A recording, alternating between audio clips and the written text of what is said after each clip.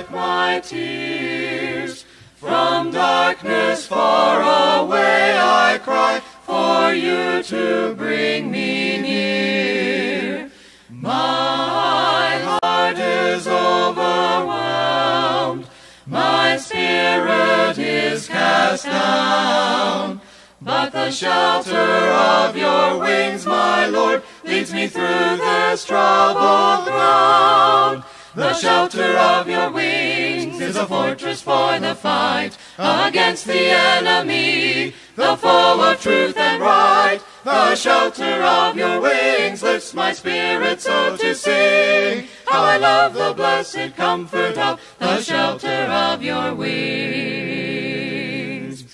Your shelter sets me free from grips of sin and shame. Beneath your wings I soar, lifted high by Jesus' name. My strength is in your power, my might is not my own.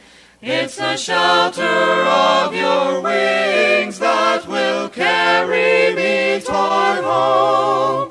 The shelter of your wings is a fortress for the fight against the enemy, the foe of truth and right. The shelter of your wings lifts my spirit so to sing. How I love the blessed comfort of the shelter of your wings. Your mercy and your truth led through the troubled way. The heritage of hope led me high when low I lay.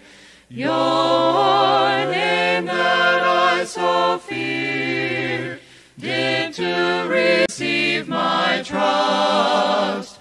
For mercies mix with justice in the shelter of your wings. The shelter of your wings is a fortress for the fight against the enemy, the foe of truth and right. The shelter of your wings lifts my spirit so to sing. How I love the blessed comfort of the shelter of your wings. Today is Mother's Day, and because of that, we like to take a little bit of time and remember the things that our mothers have taught us and kind of just how they've helped us throughout time. And one thing that I want us to focus on is the comfort that our mothers have given us. Now, I know that mothers aren't the only one who can give comfort, but let's face it, from the time we were really little and, maybe first bumped our elbow on something or scraped our knee, or got our first boo-boo, as it is, we went to our mother for that comfort. Because mothers just tend to be really good at providing that comfort. Now, the reason why I would say that mothers are so good at providing that comfort is because both men and women are made in the image of God. And God has given us part of what He Himself has. So the reason why we see comfort within mothers is because our God is a God who can comfort us. That's why we see passages like this. In Matthew chapter 23, now this is Jesus who is speaking. And yes, I understand that both whenever we look at Jesus, He was a man. I get that. So He's not exactly a mother. We also look at God, we call Him God our Father. And yes, He's not exactly our mother either. But yet keep in mind, our God is a spirit. He's not exactly a man or a woman. He is God. He's different than us. And because of that, we see qualities that are oftentimes attributed to men connected with our God. But then we also see qualities that are oftentimes connected with women. And they're connected with our God. Once again, I believe it's because we are made in the image of God. And in Matthew chapter 23, this is something that Jesus says. Keep in mind that Jesus is God in the flesh, and He is conveying some of the things that He has felt for so long. And He's saddened. He's actually just I guess you might even say He's not just sad, but He's also, upset at them. And He's just pronounced all these different woes on Jerusalem because He's just looking around Him and He's just upset at what he sees. He's saddened by what he has seen in Jerusalem. These people are supposed to be the people of God, but this is what Jesus says. Matthew 23, verses 37 and 39. Jerusalem, Jerusalem, you who kill the prophets and stone those sent to you. How often I have longed to gather your children together, as a hen gathers her chicks under her wings, and you are not willing. Look, your house is left to you desolate. For I tell you, you will not see me again until you say, Blessed is he who comes in the name of the Lord. Now Jesus made these statements as he looked around at Jerusalem. And he just said he wanted to comfort them. He longed to gather his children, to comfort them just like a hen would gather her chicks under her wings. But they wouldn't have it. And sadly, what we oftentimes see is this rejection being connected with Jesus. But we see that what he desperately wants all along is to comfort them. In fact, he says they're not going to receive that comfort until they can say, Blessed is he who comes in the name of the Lord. Now, this actually goes back even into the Old Testament. So like I said, this is Jesus making these statements here about 2,000 years ago. But the statements that he's making, it goes back. And we see that God in the Old Testament spoke of the same types of things. Take a look at this with me. Psalm 118. In Psalm 118, verses 21 through 26, this is the psalmist is praising God, but listen to what he says. I will give you thanks, for you answered me. You have become my salvation. The stone the builders rejected has become the cornerstone. The Lord has done this, and it is marvelous in our eyes. The Lord has done it this very day. Let us rejoice together. Let us rejoice today and be glad. Lord, save us. Lord, grant us success. Blessed is he who comes in the name of the Lord.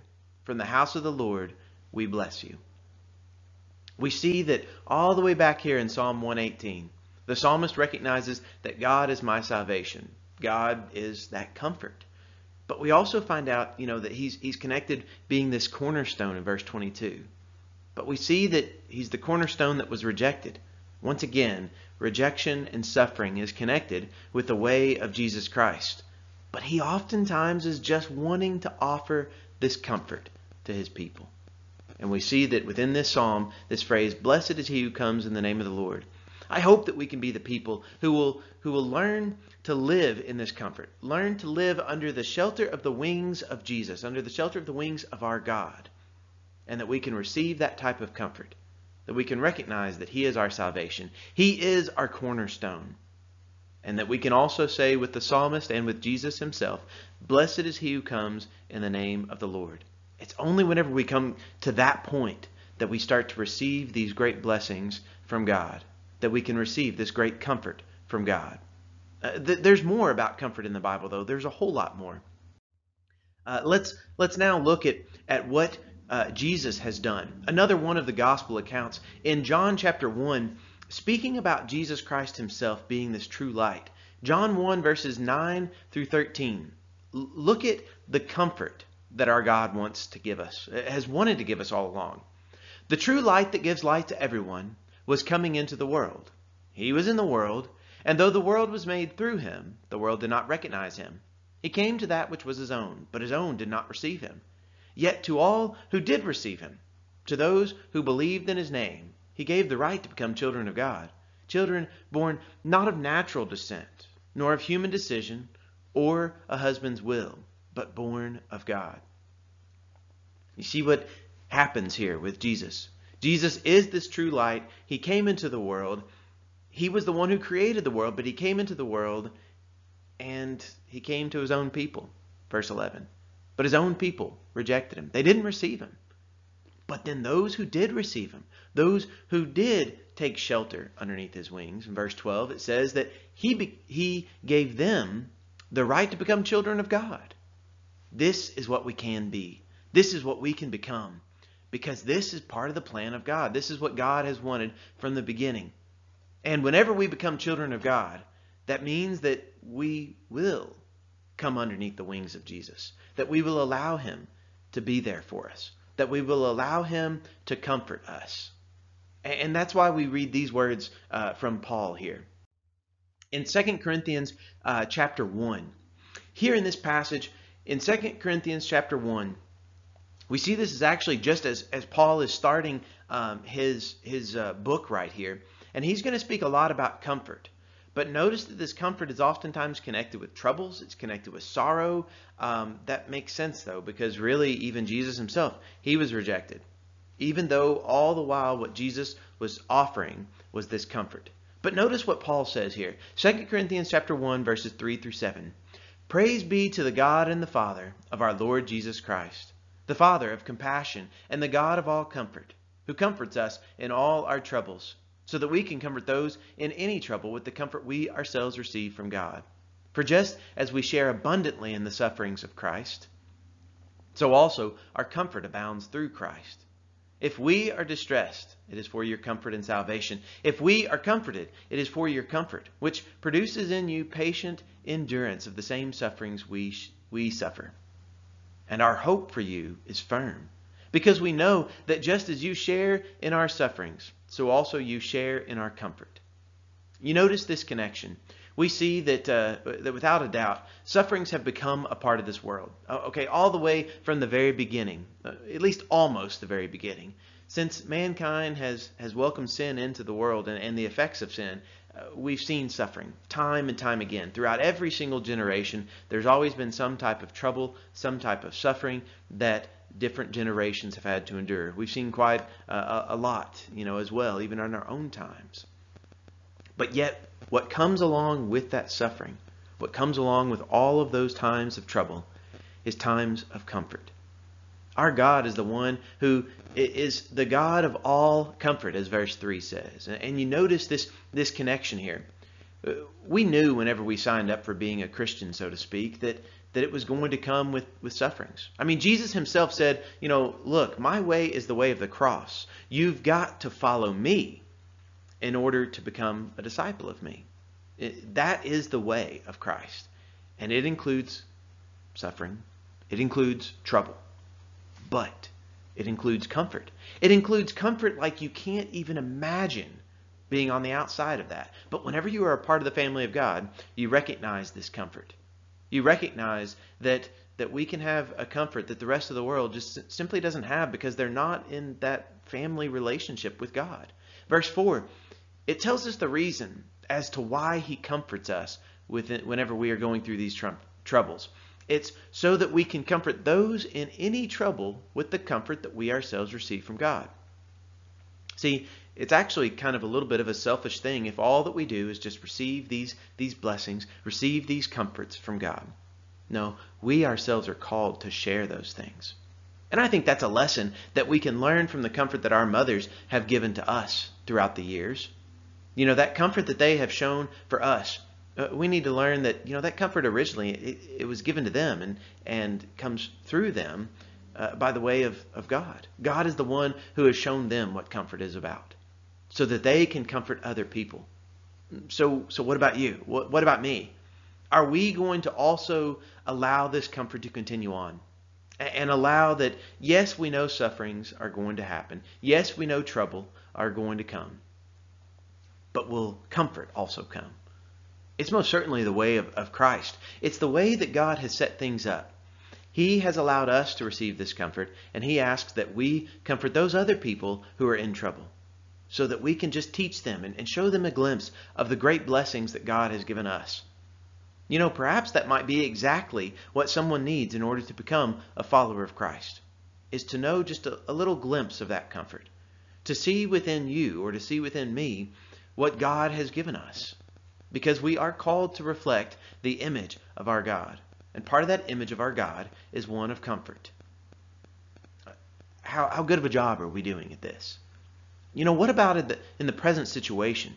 Have we been able to be a source of comfort in the world? We as the church collectively, are we able to provide that comfort to those people around us? Paul is talking about how, sometimes he is in discomfort, but then, there's also this connection with comfort. He sometimes had to suffer for the cause of Christ. But he says that all the times while he has that suffering as part of it, there's also that comfort. Because God is the one who gives these things. God's not really the one who gives us the suffering, but he allows us to endure it. He allows us to endure it so much. and to be able to share that comfort with each other. Paul continues on, though. In verses 8 through 11, he says, "We do not want you to be uninformed, brothers and sisters, about the troubles we experienced in the province of Asia. We were under great pressure, far beyond our ability to endure, so that we despaired of life itself. Indeed, we felt we had received the sentence of death. But this happened that we might not rely on ourselves, but on God, who raises the dead. He has delivered us from such a deadly peril, and he will deliver us again. On him we have set our hope, that he will continue to deliver us, as you help us by your prayers. Then many will give thanks on your behalf for the gracious favor granted us in answer to the prayers of many." Paul is one who knew a lot about suffering. He had to endure a lot in his following of Christ.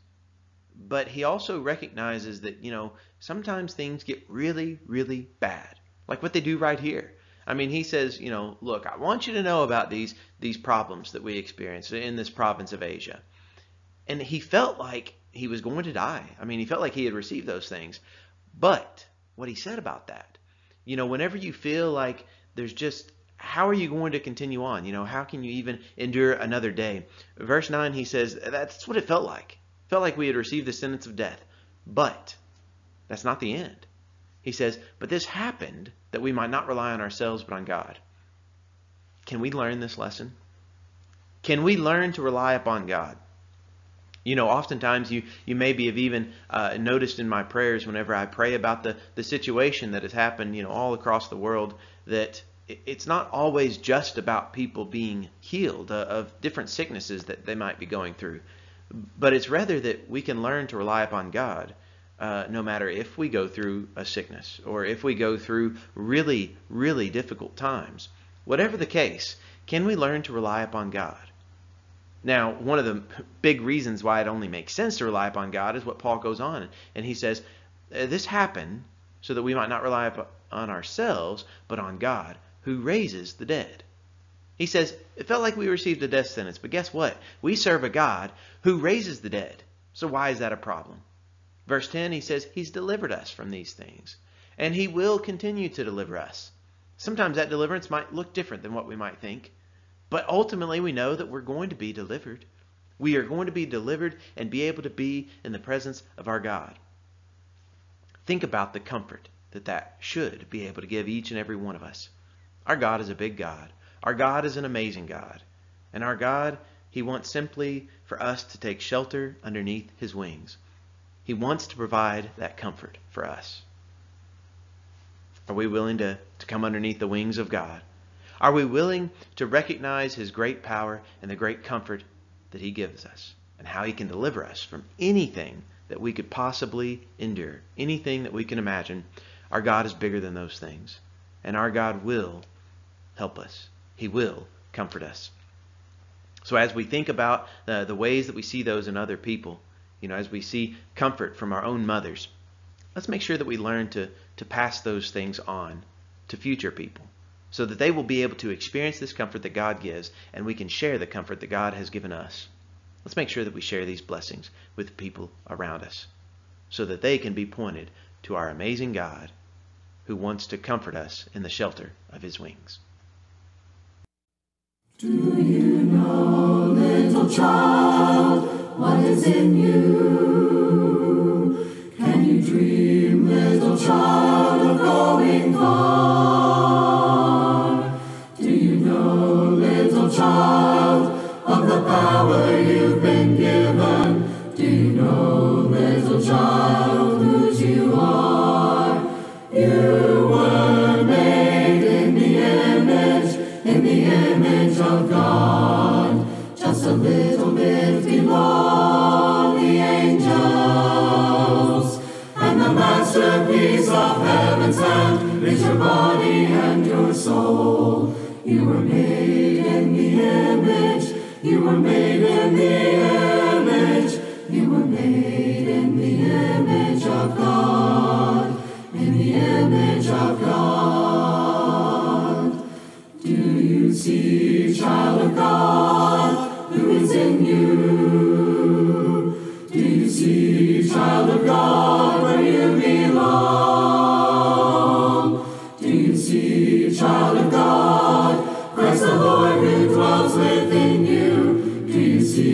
child of God, who makes you strong.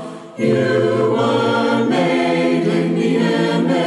in the image of God, just a little bit below the angels. And the masterpiece of heaven's hand is your body and your soul.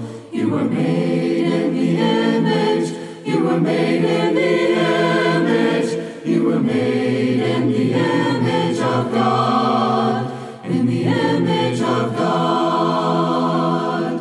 Do you care, precious one, who is in you? Do you care, precious one, who's in your soul?